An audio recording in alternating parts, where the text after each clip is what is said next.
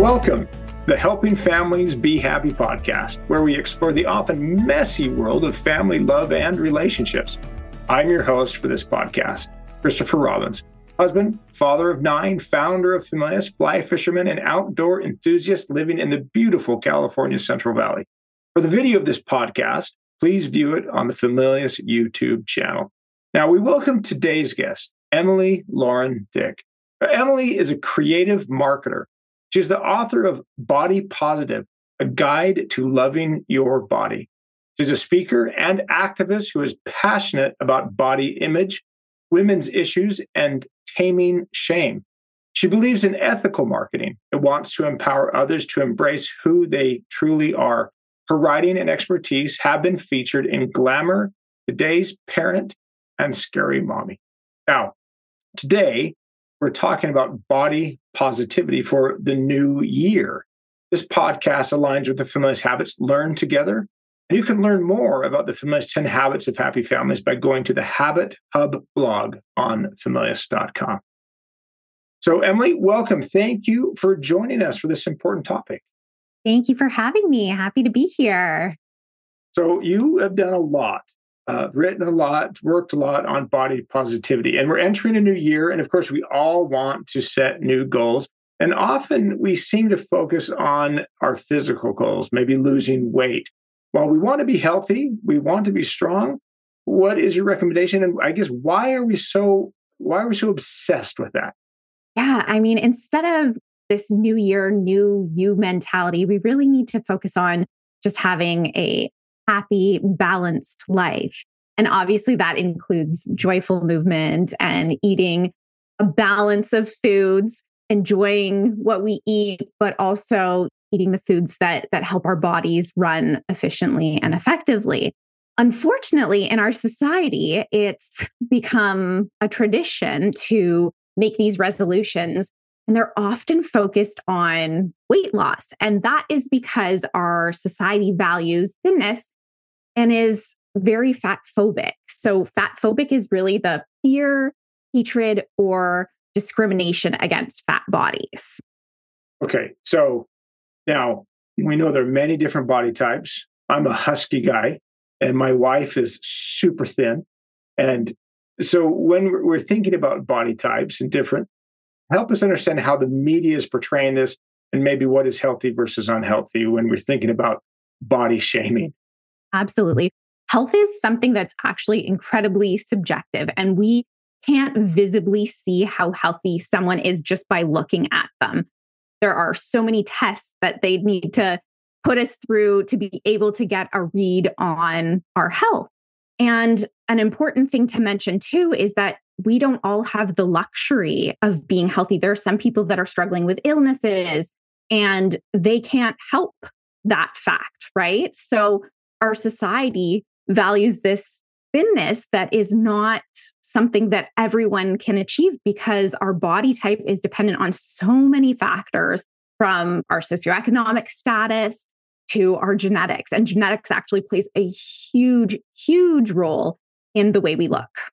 Okay, so let's talk about the media. So what do you know about the media's intentions and their strategies for influencing how we think about our bodies and other people's bodies? Absolutely. It's incredibly profitable to promote this thin agenda within the media, within advertising. And that's because it's a strategy that continues to work. And if what they were selling actually worked, we wouldn't be hearing about all these new fad diets, these new crazes that people can try and lose weight. So these advertisers, these media companies, they continue to perpetuate these beliefs because it's profitable to them. And often they disguise this message as being concerned about people's health. And the products that they're often promoting are actually more detrimental to someone's health than just changing up your lifestyle a little bit or trying to promote this message of inclusivity where we accept people and there isn't this pressure to try and be thin at all costs. Is there a movement or any progress in the media and advertisers moving away from this strategy? Absolutely. There are so many companies out there, the more the merrier, that are starting to adopt the idea that they need to be more inclusive in terms of how they are promoting their products and their brand. For example, Dove is one of the pioneers in this area where they started using real unedited bodies in their ads. Aerie is also another company that I can think of off the top of my head that has also used a variety of body types. Another important thing, though, is to make sure that these companies aren't just doing it from a marketing perspective and that they're actually sort of walking the talk. So you want to look at brands, for example, a clothing brand, if they are using different types of bodies in their marketing, I'd also want to make sure that they are offering a variety of sizes in their clothing. So I know Aerie is one of the great brands that is using this strategy, but they also don't offer a super huge size range. So it's really important to support brands that are making a difference and making these changes. That makes sense. As we support brands that are leaning into this, we'll have more options and more companies will follow suit because that they all want to be profitable. Okay, so let's talk about some ideas that are healthy for us to focus on in the new year as it relates to body image and body awareness. So what are some of the things that you recommend? Absolutely. So I think we really need to focus on feeling good in our bodies as opposed to looking good in them. So as I mentioned before, doing joyful movement, doing the things you like. If you hate running, you don't want to be doing laps as your New Year's resolution. You want to focus on doing the things that make your body feel good, but that you also actually enjoy. So if you like going for walks, take a walk around the block. Or if you want to try doing sports, maybe look into something like that.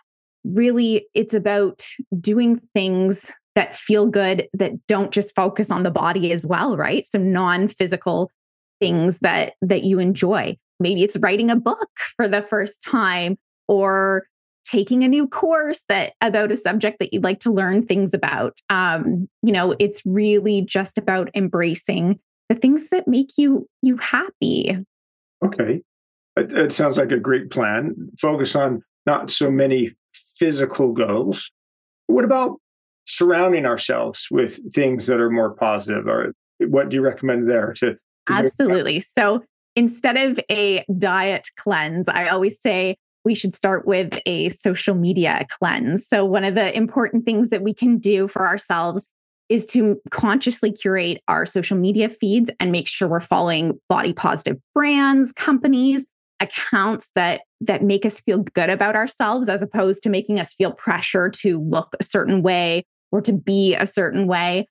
And that also includes surrounding ourselves with communities that uplift us, reading books that make us feel good about ourselves, and media in general. So watching movies and listening to podcasts that are good for your mind.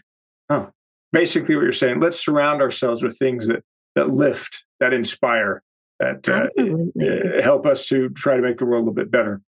At the beginning, it seemed like you were talking about one of the challenges with media and advertising is that it invites us to compare ourselves, how we look relative to how someone else looks.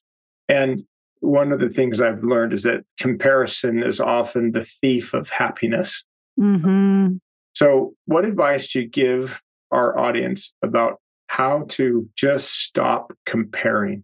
It is a very big challenge that we all face because it is very much sort of this primal thing that we've learned, right? As we've grown into people, a civilized society, we learn to look to our neighbors and see what they're doing to make each other thrive.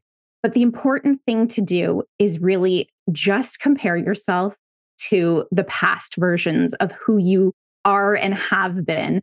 And really, if you're going to compare yourself to anyone, you are the best person. So that will show you how far you've come, the progress you've made, because you weren't the same as you were yesterday, right?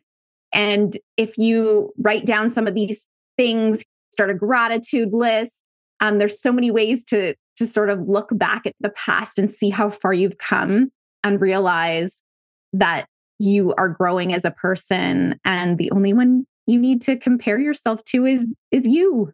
Wise advice. Let's be the best you that you can be. Exactly. Every day a little bit better. Well, this has been very helpful. So, Emily, where can our guests find you online? Absolutely. So you can go to my website at happydaughter.com, or you can follow me on social media at realhappydaughter. Very good. Very good. Well, as we conclude today's podcast, I'd like to thank Familius for the support in bringing this podcast to your ears and your heart.